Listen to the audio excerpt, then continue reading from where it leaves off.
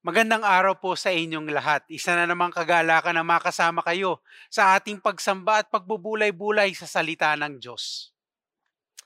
Mayroon bang kulang sa iyong buhay? Mayroon bang mga bagay na sa tingin mo pag nakuha mo, magiging maligaya ka na, sapat na ang lahat? Sa tingin mo ba parang mayroon pang wala sa buhay mo na pag nakamtan mo, eto na, solved na ako, wala na akong kailangan pa? Alam niyo po ngayon tayo magpapatuloy sa ating series na pinamagatang Life Detox, Overcoming Toxic Realities. Ang ating paksa na tatalakayin ngayon ay ang paksa ng pagkadiskontento. We are going to talk about discontentment, destroying discontentment in our lives. Narinig niyo na ba yung salitang affluenza? Yang salitang yan ay napaka akma o relevant sa panahon ngayon. Ano bang ibig sabihin ng affluenza? It is extreme materialism and consumerism associated with the pursuit of wealth and success and resulting in a life of chronic dissatisfaction, debt, overwork, stress, and impaired relationships. Ngayon sa pagbasa ko nung definition na yon, nakaka-relate ba kayo? Tayo ba ito? Meron ba tayong affluenza? Yung parang laging may kulang na kailangan lagi tayong may bilhin, lagi tayong mayroong bagong bagay sa ating buhay. Meron bang discontentment sa ating mga buhay? Alam niyo po ngayong pandemic, na-realize ko, isang bagay na talagang natutunan ko is napakaraming bagay na hindi natin kailangan. Di po ba? Pag tayo ay pumunta ngayon sa bahay natin, ginagamit nyo ba yung mga napakaraming sapatos na inyong binili noon o yung mga damit or mga kung ano-ano mang mga abubot sa ating bahay? Totoo lang, nung nagkaroon ng pandemic, nung nagka-lockdown, na-realize ko, konti lang pala ang kailangan ko at okay na ako. Pero bakit napakarami sa atin, kasama na ako dyan, na bili ng kung ano-ano na parang laging may kulang, laging may kailangan. Mayroong discontentment. I want more. I need more. Alam niyo ang problema ngayon sa buhay natin ngayon, napakaraming gamit. Right? Napakaraming available na bagay. Ang daming pwedeng bilhin. Lalo na anong parating ngayon sa October 10? 10-10 sale, di ba? 10-10 sale saan? Sa Lazada, sa Shopee, na tayo, kahit wala tayong kailangan, anong gagawin niyo? Pupunta kayo sa Lazada, pupunta kayo sa Shopee at magtitingin kayo kung anong pwedeng bilhin. Bakit? Siguro nasa isip nyo, naku, hindi na mauulit ito. Ito na lang yung sale sa taon na ito. Ano bang katotohanan? Merong 1-1, 2-2, 3-3, 4-4, 5-5. Every month na lang may sale. Pero kahit na nakakita tayo ng word na sale, parang biglang, naku, may kailangan yata ako. Kahit wala naman talaga. Yan, affluenza. Ito talaga ay isang problema sa ating buhay, yung pagiging diskontento sa kung anong mayroon tayo. Meron akong gagawing isang example ha. Nakita niyo itong water bottle? O, tingnan natin kung anong magiging reaction ninyo. Wala? Isa pa.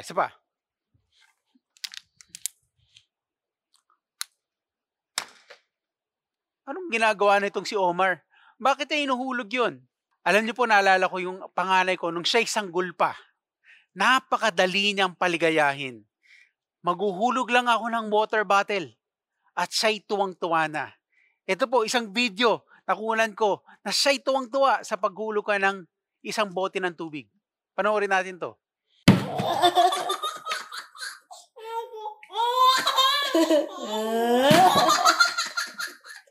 Napakadaling paligayahin ng mga bata. Tapos, sila ilalaki ng konti. Anong susunod na magpapaligaya sa kanila? Candy siguro. Pagkatapos nun, konti na lang, laruan. Diba? Yan ang mga nagpapaligaya sa kanila. Pagkatapos nun, ang magpapaligaya sa kanila ay paglalaro kasama ng mga kaibigan. No? Sa pagtanda, nag-iiba yung mga nagpapaligaya sa atin. Siguro pagtanda, yung makagraduate, pagkatapos noon ang magpapaligaya sa atin, makahanap ng trabaho. Pagkatapos noon, hindi na sapat na makahanap tayong trabaho. Kailangan mataas ang posisyon, mataas ang ating sweldo. Pagkatapos noon, kailangan mag-asawa tayo. Pagkatapos nun, kailangan magkaroon tayo ng anak, magkaroon tayo ng magkaapo, at patuloy ng patuloy ang mga hinahanap natin sa buhay. Alam niyo po, may nagsabi, the older we get, the harder it is to fill our hearts with wonder. Nung tayo bata lamang, napakasimple ng mga nagpapaligaya sa atin. Konti lamang, contented na tayo. Pero sa ating pagtanda, sa paglaon natin sa buhay, parang pahirap na tayo maging kontento. Discontentment is a real problem para sa atin. Sa tingin mo ba mayroong kulang sa buhay mo ngayon? Sa tingin mo ba mayroon pang pagnanasa na hindi napupuno? May kakulangan sa iyong buhay. Siguro sinasabi mo sa iyong sarili, ako, kung mayroon lang ako nito, masaya na ako. Naku, pag nagkaroon lang ako ng relationship, solved na ako. Pag nagkaroon ako ng ganitong pag-aari, ganitong bahay, ganitong kotse, okay na. Wala na akong kailangan pa. Feeling ba natin na kung anong meron tayo ngayon ay hindi sapat? Discontentment is real. Ito ay isa talagang problema sa ating mga buhay. Alam niyo po ang sinasabi ni Haring Solomon ukol sa bagay na ito. Si Haring Solomon, ito yung sinulat niya in Ecclesiastes chapter 1, verse 2 and 14. Meaningless, says the teacher. Utterly meaningless. Everything is meaningless. I have seen all the things. In verse 14, sabi niya, I have seen all the things that are done under the sun. All of them are meaningless, a chasing after the wind. Anong ibig sabihin ng Haring Solomon? Sinasabi ng Haring Solomon, nakamit ko na ang lahat. Katanyagan, kapangyarihan, relasyon, kayamanan, lahat yan. Akin ang nakamit. Pero at the end of the day, kanyang na-realize, baliwala ang lahat ng mga ito. Walang saysay, meaningless. Ito ba ang ating magiging pursuit sa buhay? Sabi niya, nakita ko ng lahat. Everything done under the sun. Para siyang chasing after the wind. Anong ibig sabihin nun? Parang naghahabol sa hangin. Ano kaya itsura nun? Parang pilit nating hinahabol ang hangin pero hindi natin mahawak-hawakan. Yun daw ang feeling nang hinahabol ang mga bagay sa mundong ito. Para naghahabol sa hangin. Meaningless, sabi niya. Isa ring warning ng Panginoon. Bakit ba ang laking problema nitong pagiging diskontento? Sabi ng Panginoon in Jeremiah chapter 2 verse 13, For my people have done two evil things. They have abandoned me, the fountain of living water, and they have dug for themselves cracked cisterns that can hold no water at all. Napakahalaga nitong sinabi ng Panginoon. Sinabi niya, I am the fountain of living water. Nasa akin ang lahat. Ako ang nagbibigay ng sagana, ng mga pangangailangan ninyo. I am the fountain of living water. Pero anong ginawa ng mga tao?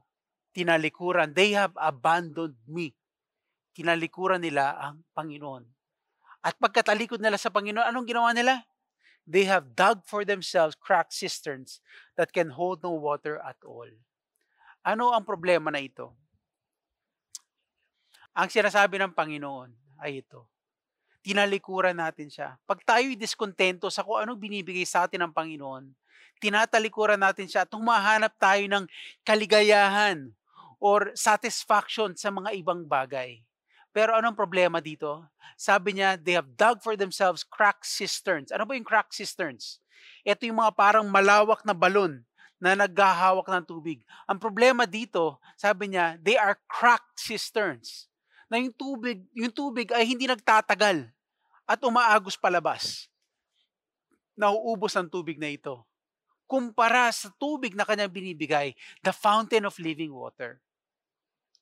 Pag tayo'y pinipilit na mahanap yung kaligayahan, yung satisfaction sa mundo, lagi tayong mauubusan. Laging parang may kulang. Bakit? These are cracked cisterns that hold no water at all. Saan ba natin hinahabol yung ating kaligayahan? Saan ba natin hinahanap yung ating fulfillment? Ito pa ang sabi ng Apostol Pablo.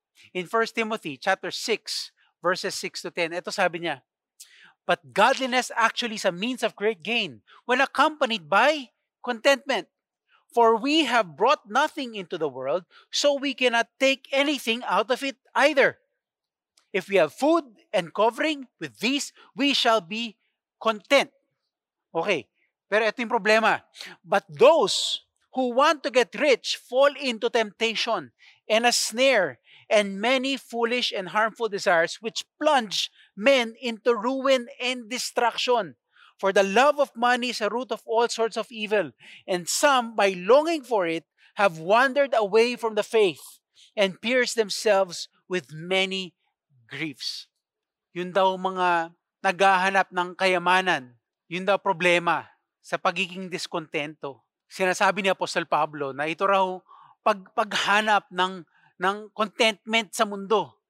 Ito ay nagdudulot ng napakaraming kalungkutan, problema, linalayo tayo sa Panginoon. Ito ba'y nararanasan natin? Minsan, sinasabi natin, "Panginoon, mamaya ka na muna ha, kasi ang dami ko pang kailangang ma-accomplish sa buhay. Panginoon, saka na kita sasambahin, saka na kita susundin. Aabutin ko muna itong mga pangarap ko." Ito yung problema sa discontentment. Pag hindi natin nahahanap yung contentment sa Panginoon, it brings a lot of problems into our lives. Kaya dapat natin wasakin ang pagiging diskontento sa buhay. Tayo ngayon ay kukuha ng mga aral sa halimbawa at pangaral ni Apostol Pablo. Ating tatalakayin yung verse na Philippians chapter 4 verses 11 to 13. Ito yung ating magiging key passage ngayong araw na ito. Ang sinasabi ng Philippians chapter 4 verse 11 to 13 ay ito, "Not that I speak from want, for I have learned to be content in whatever circumstances I am. I know how to get along with humble means, and I also know how to live in prosperity. In any and every circumstance, I've learned the secret of being filled and going hungry, both of having abundance and suffering need. I can do all things through Him who strengthens me." Ang topic natin ngayon, ang title ng ating mensahe ngayon ay Destroy Discontent. At para ating wasakin ang pagiging discontent, alalahanin natin yung salitang boom. Ano bang ibig sabihin niyan? Destroy discontent. Boom. Be aware. Overhaul your perspective. Overcome through Christ. And make your discontent holy. Simulan na natin. Okay, una, how to destroy discontent? Una, we have to be aware. Ano bang sinasabi sa Philippians chapter 4 verse 11 to 13? Ito ang sinasabi, "Not that I speak from want, for I have" what? "Learned to be content." Natutunan ni Apostol Pablo. Kailangan nating ma-realize, kailangan nating maging aware na yung pagiging kontento, hindi ito automatic. Hindi siya yung pinanganak tayo, tas content na tayo. Ito ay napag-aaralan, natututunan. Sabi niya, "For I have learned to be content." Totoo niyan, it is part of our sinful nature to be discontent. Sa simula't simula pa lang, si Adam at si Eve, nakita na natin yung discontentment sa kanila. Sabi sa Genesis chapter 2 verse 16 to 17, "The Lord God commanded the man, saying, From any tree of the garden you may eat freely, but from the tree of the knowledge of good and evil you shall not eat, for in the day that you eat from it, you will surely die." Sa storya na ito, na sinabi ng Panginoon na eto na ang lahat, binigay na ng Panginoon ang lahat kay Adam at kay Eve. Go forth and multiply. Ito ang buong garden, lahat ng kailangan nyo, narito na. Isa lang ang pinagbabawal ko sa inyo. Do not eat from the tree of the knowledge of good and evil. Okay. Yun lang ang pinagbawal sa kanya. Kaso, anong problema sa atin? Kung anong bawal, yun ang gusto. Tama? Minsan, nasa atin na ang lahat, pero ang focus natin kung ano pa yung wala tayo. Napakarami ng binigay na biyaya ng Panginoon sa atin. Subalit ang tingin pa rin natin ay kung ano yung wala sa atin. Ito yung nangyari kay Adam at kay Eve. Sa pagpapatuloy ng verses, sabi dito, now the serpent, in Genesis chapter 3, verse 1 to 6, sabi dito, now the serpent was more crafty than any beast of the field which the Lord God had made. And he said to the woman, indeed, has God said, you shall not eat from any tree of the garden? Talaga ba? Sinabi ng Panginoon yan? The woman said to the serpent, from the fruit of the tree of the garden we may eat, but from the fruit of the tree which is in the middle of the garden, God has said, you shall not eat from it or touch it, or you will die. Eto na. Sabi ng serpent, alam mo, di totoo yan. You surely will not die, for God knows that in the day you eat from it, your eyes will be opened and you will be like God, knowing good and evil. When the woman saw that the tree was good for food, and that it was a delight to the eyes, and that the tree was desirable to make one wise, she took from its fruit and ate, and she gave also to her husband with her, and he ate. Natukso sila. Nakita nila, o nga no, masarap nga. Siguro nasa isip nila, bakit nga ba pinagbawal ng Panginoon ito? Matikman nga. They were discontent with what the Lord has given them. Anong sabi ng Panginoon sa kanila? In verse 13, then the Lord God said to the woman, what is this you have done? And the woman said, the serpent deceived me, and I ate. Napakaraming kasinungalingan ng kaaway. Alam niyo po, the oldest lie in the world, the oldest lie in Scripture is this: kulang ka pa. Hindi ka pa sapat. Dumaan ka lang sa EDSA. Sasabihin sa'yo ng EDSA, hindi ka pa sapat. Kailangan mo ng black shiny hair para magustuhan ka ng mga tao. Kailangan mo ng ganitong sasakyan para maging sikat ka. Kulang ka pa. Yan ang lie ng kalaban. Kulang ka pa. Yan ay talagang kasinungalingan dahil sa Panginoon, tayo ay more than enough. The Lord values us. Pinatunayan na yan sa pagbigay ng kanyang anak na si Jesucristo. You are valuable, you are enough, that I've given my Son Jesus Christ for you. Mahalaga ka. Huwag kang maniwala sa kasinungalingan ng kaaway. We need to be aware na una, contentment is not automatic. We need to learn to be content. Kailangan natin maging aware sa mga wrong standards. Minsan, ang ating mga hinahangad ay base sa standards ng mundo o ikay ay you have made it or you have arrived kung meron kang ganitong trabaho or kung meron kang ganitong pamilya, kung meron kang ganitong pag-aari. Wrong standards. Ano ba ang kaaya-aya sa mata ng Diyos? Yun ang ating dapat na i-pursue. We also need to be aware of the dangers of comparison. Alam niyo po, napakadaming study sa panahon ngayon ang nagsasabi at natuklasan na yung ating pagtingin sa social media, no, sa Facebook, sa Instagram, yung pagtingin natin sa social media, lalo na yung pagtingin natin sa mga highlight reel ng ibang tao, yung mga pinopost na nila talagang piling-pili na mga pictures. Ayan, minsan nagdudulot sa atin ng kainggitan, ng discontent, and kadalasan, natuklasan po ng mga studies na ito'y nagdudulot ng depression, anxiety sa napakaraming tao. These are the dangers of discontentment. Talagang kinakain tayo sa ating loob. We have to destroy it. We have to be aware. We need to be aware that we need to learn to be content. Paano ba? Paano ba natin natututunan yung pagiging content? Ito na yung mga susunod na points natin.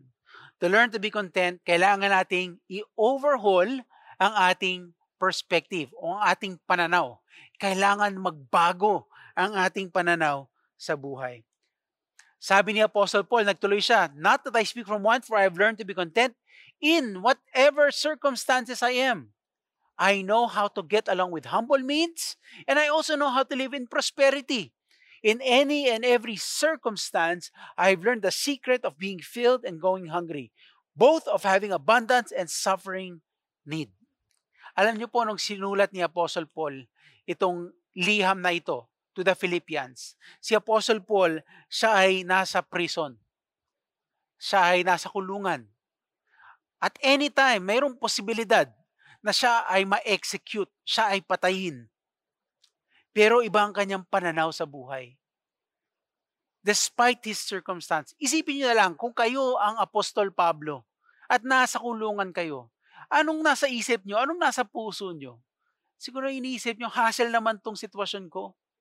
Sana wala ako dito. Bakit ko pa kasi ginawa yung mission ng Panginoon eh? Kung doon na lang ako sa bahay, nag-relax na lang ako siguro. Wala ako sa prison ngayon.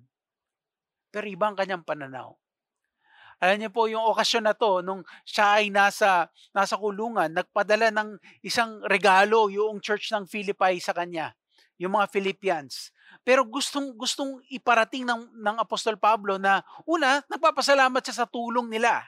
Pero gusto rin niyang ipaalam dito sa kanyang kapatiran sa Philippians na siya'y lubos na nagpapasalamat sa Panginoon. Na siya ay contented sa Panginoon, na siya ay satisfied sa Panginoon. Kahit na ganun ang kanyang sitwasyon.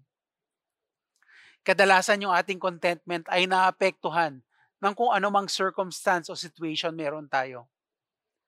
Kung hindi okay ang ating situation, ang sama ng timpala natin, hindi tayo contented. Kapag okay, minsan contented tayo, pero minsan kahit nga okay tayo, kahit walang problema meron pa ring discontentment. Contentment should not be about our circumstance. Alam nyo, kung circumstance lang ang pag-uusapan, si Apostol Pablo napakaraming pwedeng ireklamo sa kanyang circumstance. Pwede niya talagang sabihin na discontented siya. Pero tingnan ninyo ang kanyang mga pinagdaanan. In 2 Corinthians chapter 11 verse 23 to 25, sabi niya, "Are they servants of Christ? I speak as if insane. I more so," sabi niya, "in far more labors, in far more imprisonments, beaten times without number, often in danger of death. 5 times I received from the Jew 39 lashes. 3 times I was beaten with rods. Once I was stoned. 3 times I was shipwrecked. A night and a day I've spent in the deep. I've been on frequent journeys, in dangers from rivers, dangers from robbers, dangers from my countrymen, dangers from Gentiles, dangers in the city, dangers in the wilderness, dangers on the sea, dangers among false brethren. I've been in labor and hardship, through many sleepless nights, in hunger and thirst, often without food, in cold and exposure. Apart from such external things, there is the daily pressure on me of concern for all the churches." Binabasa ko pa lang ito, napapagod na ako sa talagang mga pinagdaanan ni Apostle Paul. Napakarami niyang pinagdaanan na paghihirap. Pero despite all of this, sa kanyang mga pagsusulat, sa different parts of the New Testament, sa mga epistles na kanyang sinulat, lagi siya nagpapasalamat sa Panginoon. Iba ang kanyang disposisyon.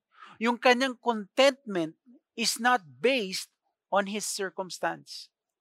In Romans chapter 5 verse 3 to 5, ito yung kanyang perspective. Sabi niya, "And not only this, but we also exult in our tribulations, knowing that tribulations brings about perseverance.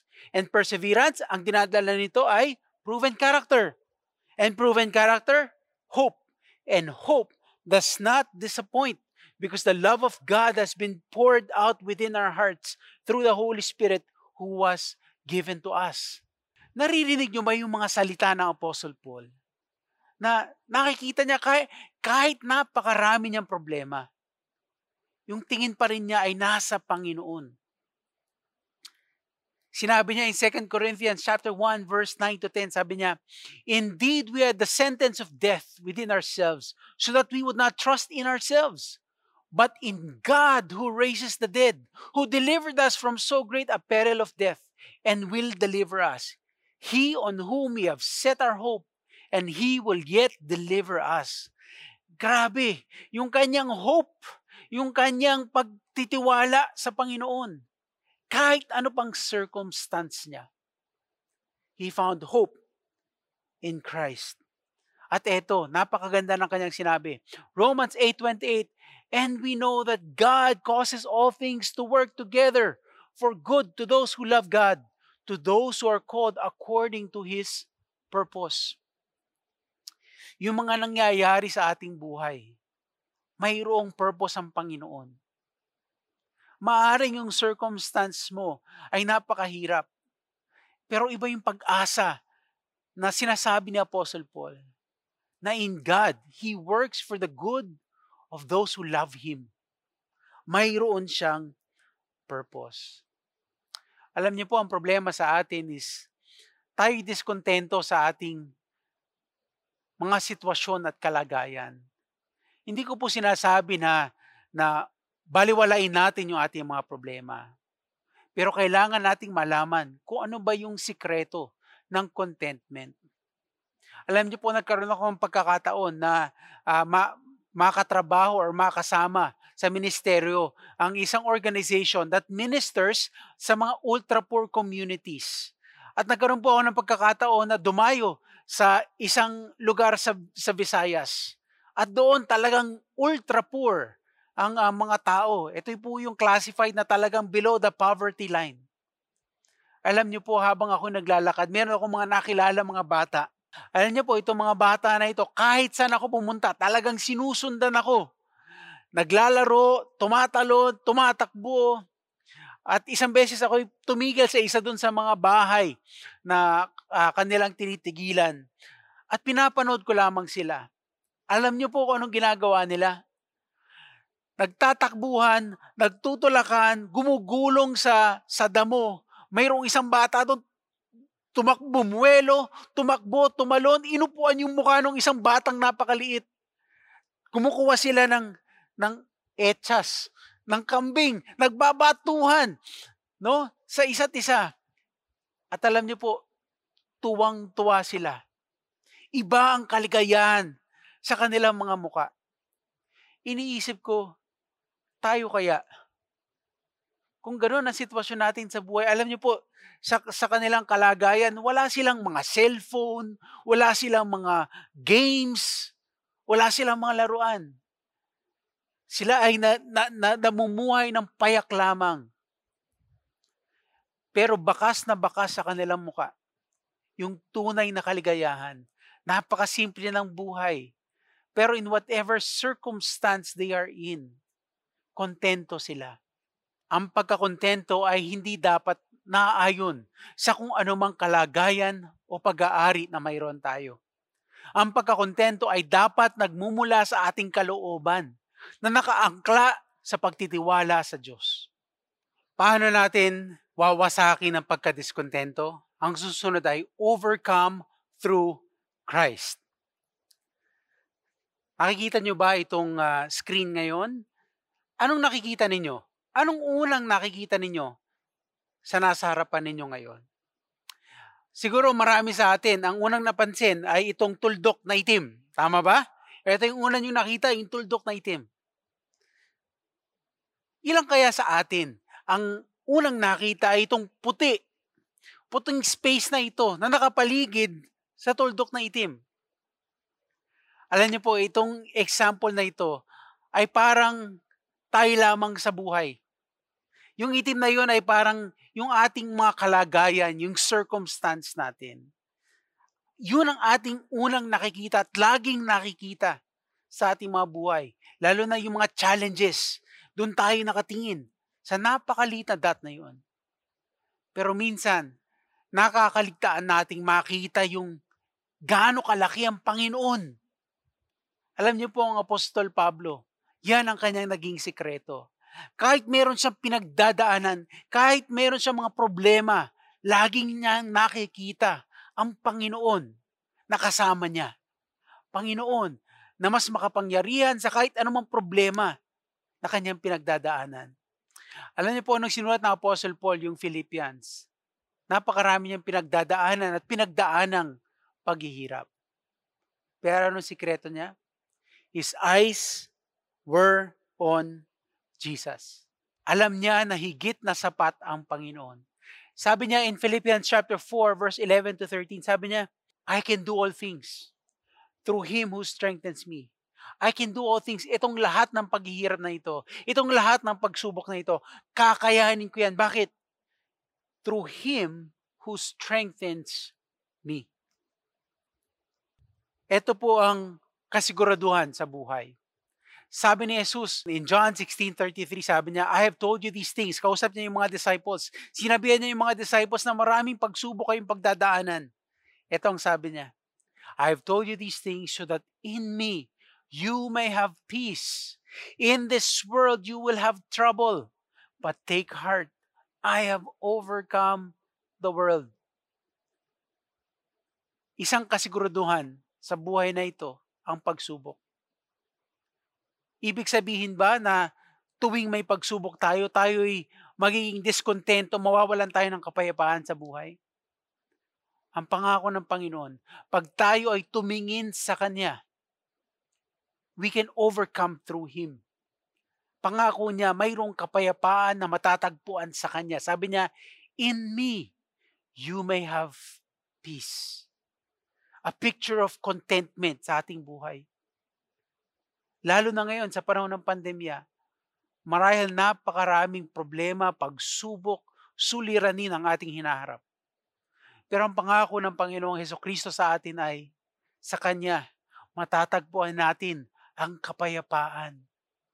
That we can overcome through Christ. Why? Because He has overcome this world. We can overcome through Christ. Sabi ni Apostle Paul, I can do all things through Him who strengthens me. Nagbibigay sa akin ng kalakasan. Who strengthens me. Ang isa pang rason kung bakit kinaya ng Apostle Paul ang lahat ng kanyang pinagdaanan.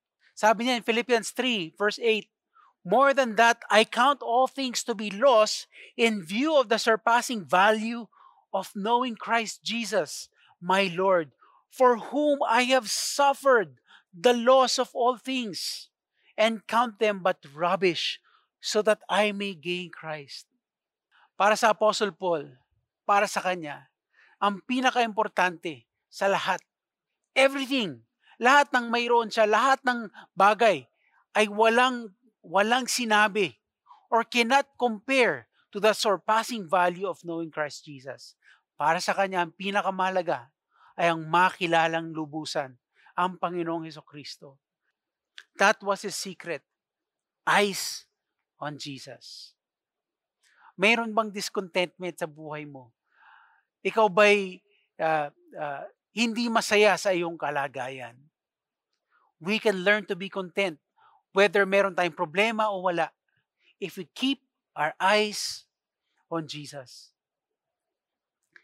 Alam niyo po, ito ay isang bagay, yung overcoming through Christ. Itong bagay na to ay isang bagay na aking patuloy na natututunan. Sa totoo lang, kaming mag-asawa, asawa kong si Nikki, ito ay isang lesson sa aming buhay na palagi naming natututunan. Hindi pa kami dumadating doon sa point na kahit anong mangyari talaga ay kontentong-kontento kami. Patuloy naming natututunan yung tumingin kay Kristo. Hindi madali, lalo na kung may pagsubok. Hiniling ko po ang aking asawa na ibahagi sa atin yung isang kwento sa aming buhay kung saan nasubok yung aming pagiging kontento sa Panginoon. Panoorin po natin ito. What do you want to be when you grow up? So yun yung tanong nung bata tayo. Yung mga kaibigan ko, gusto maging doktor, lawyer, engineer. Ako gusto ko maging may bahay at magka-baby. So gusto ko mag-asawa, magka-baby. Yun yung dream ko. So eventually, I got married and yun, gusto na namin magka-baby. Nung time na yun, medyo nahirapan kami to conceive. Tapos nainip ako, nalungkot ako kasi yung mga kaibigan ko nabubuntis, nagkaka-baby. Ako'y wala pa rin. So, naiinggit din ako nung time na yon. Tapos, dami pang nagtatanong, nape-pressure ako na, bakit wala pa kayong anak? Ganun. So, ang hirap for me. Feeling ko talaga rin, parang may kulang. Parang, parang hindi ako sasaya hanggat magka-baby ako. So, eventually, nabuntis kami.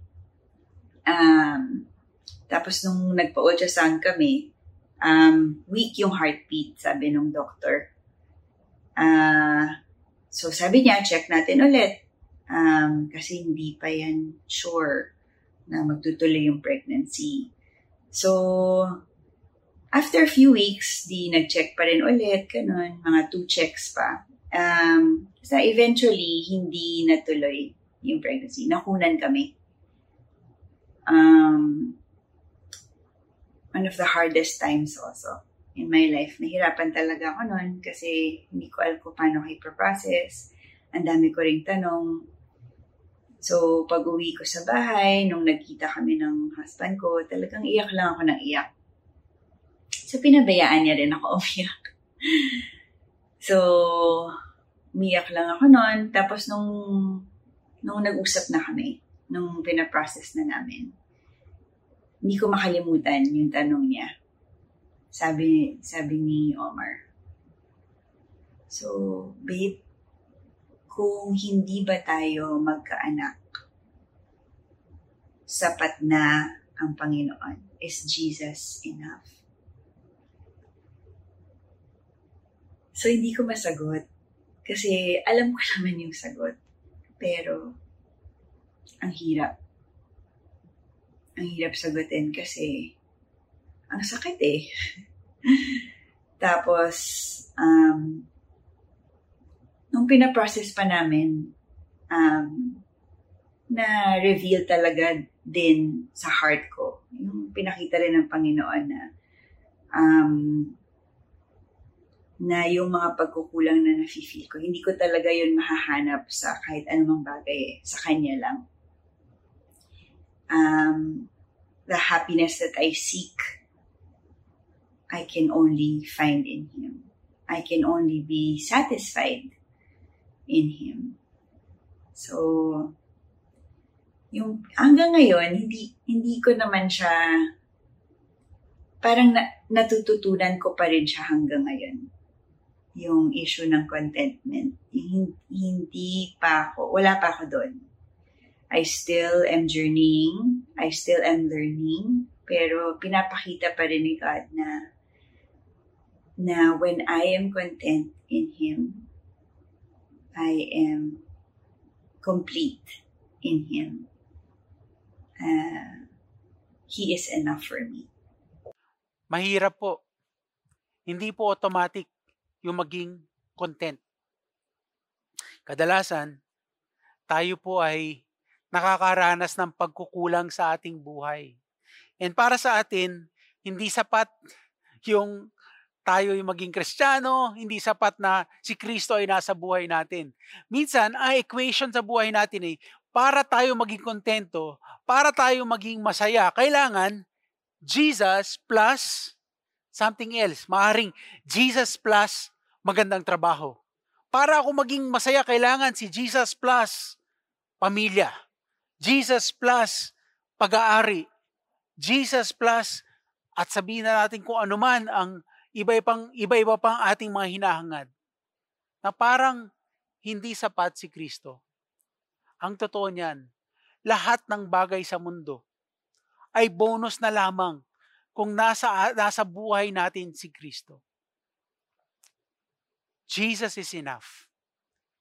Itong katotohanan na ito ay hindi automatic sa atin.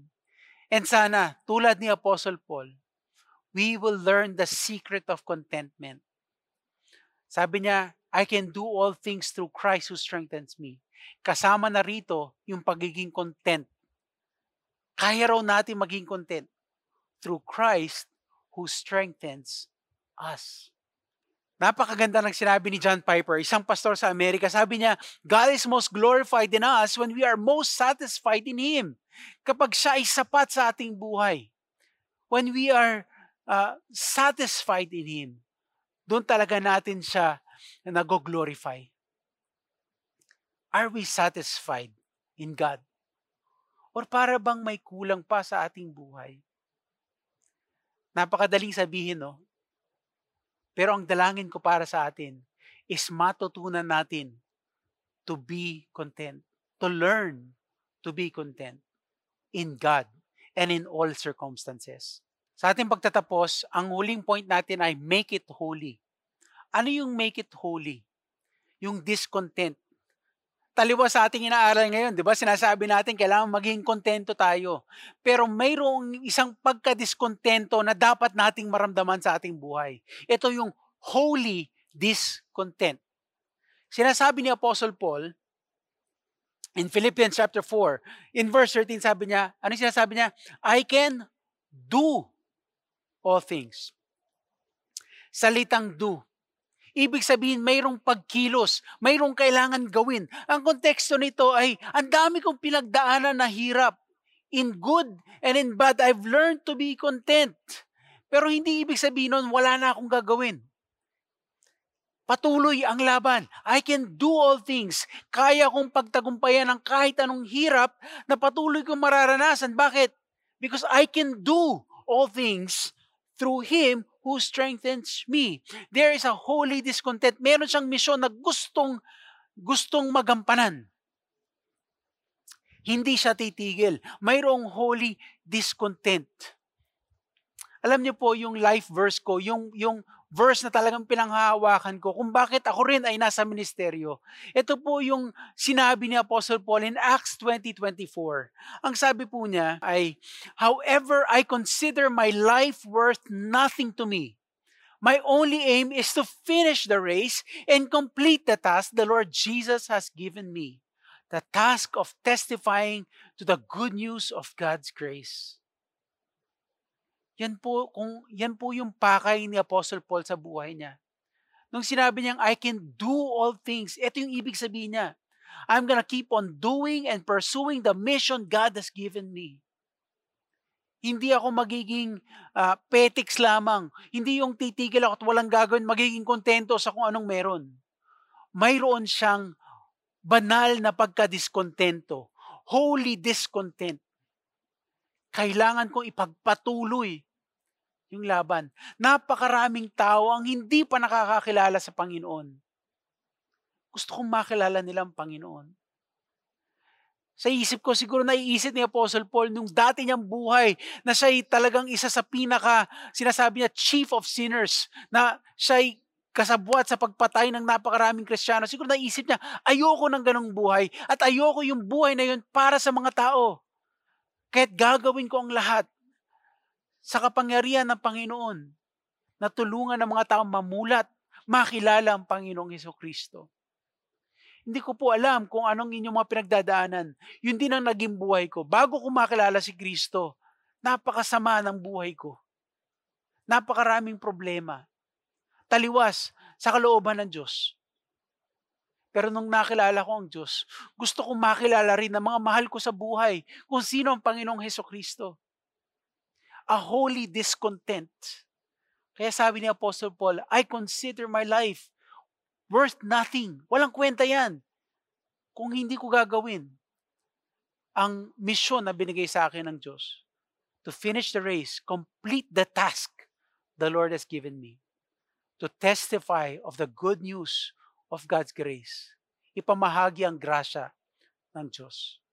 Isang araw, sabi sa akin ng anak ko, ng aking pangalawa, sabi niya, Daddy, I don't want to go to heaven. Sabi ko, anak, bakit? Sabi niya, because I'm gonna miss my toys. Alam niyo po, doon sa simpleng sinabi niyang yun,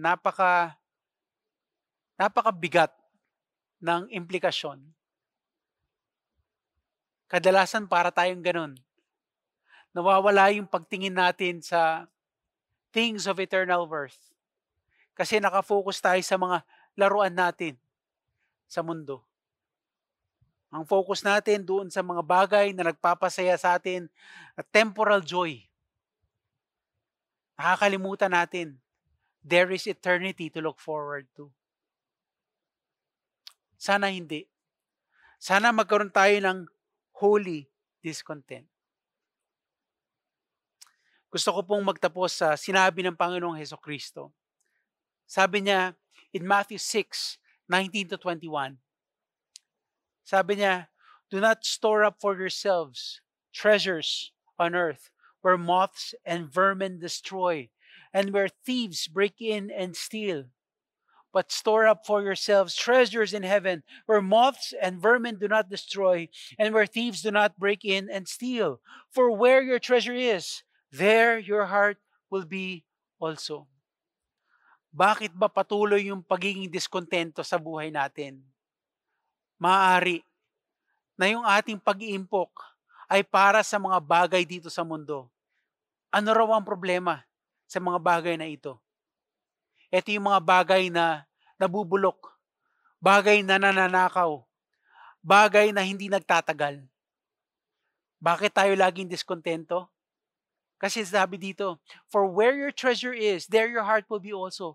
Kung doon natin linalagay ang ating oras, ang ating pagod, ang ating kayamanan, hahabulin yan ng ating puso.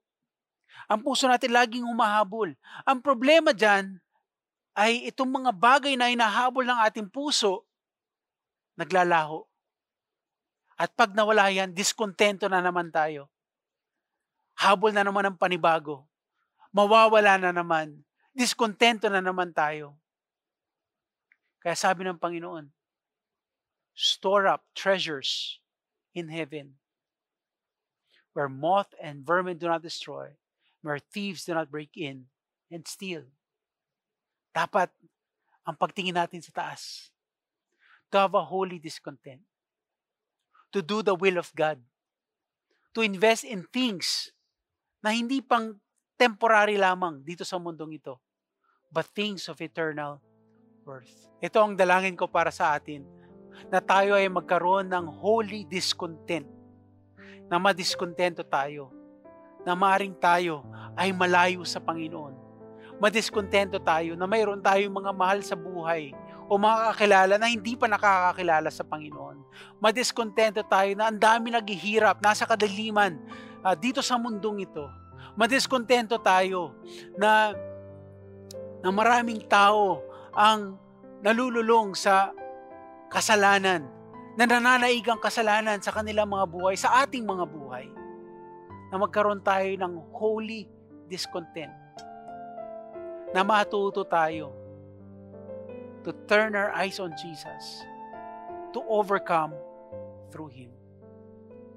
Mayroon ka bang hinahanap? Mayroon ka bang pilit na pinupuno sa iyong puso?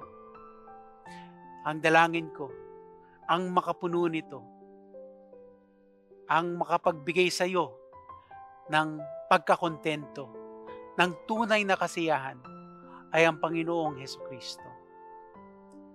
Gusto ko tayong ipagdasal. Magdasal tayo. Let us pray that the Lord will give us true contentment through Jesus Christ. Tayo manalangin. Panginoon, nagpapasalamat kami sa paalala ngayon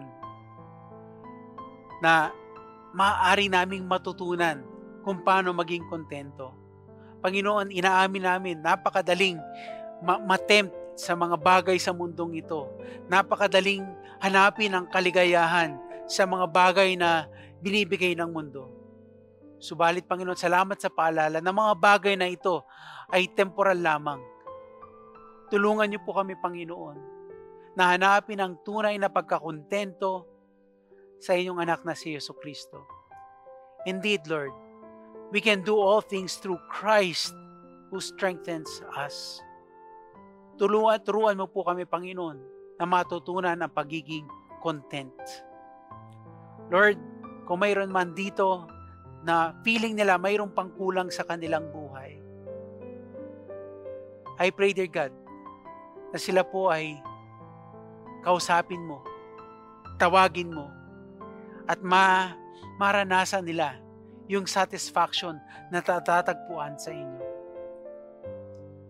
Lord, I pray na kung mayroon man dito na hindi pa nakakakilala sa inyo, tulungan niyo po sila, Panginoon, na kilalanin ka bilang Panginoon at tagapagligtas.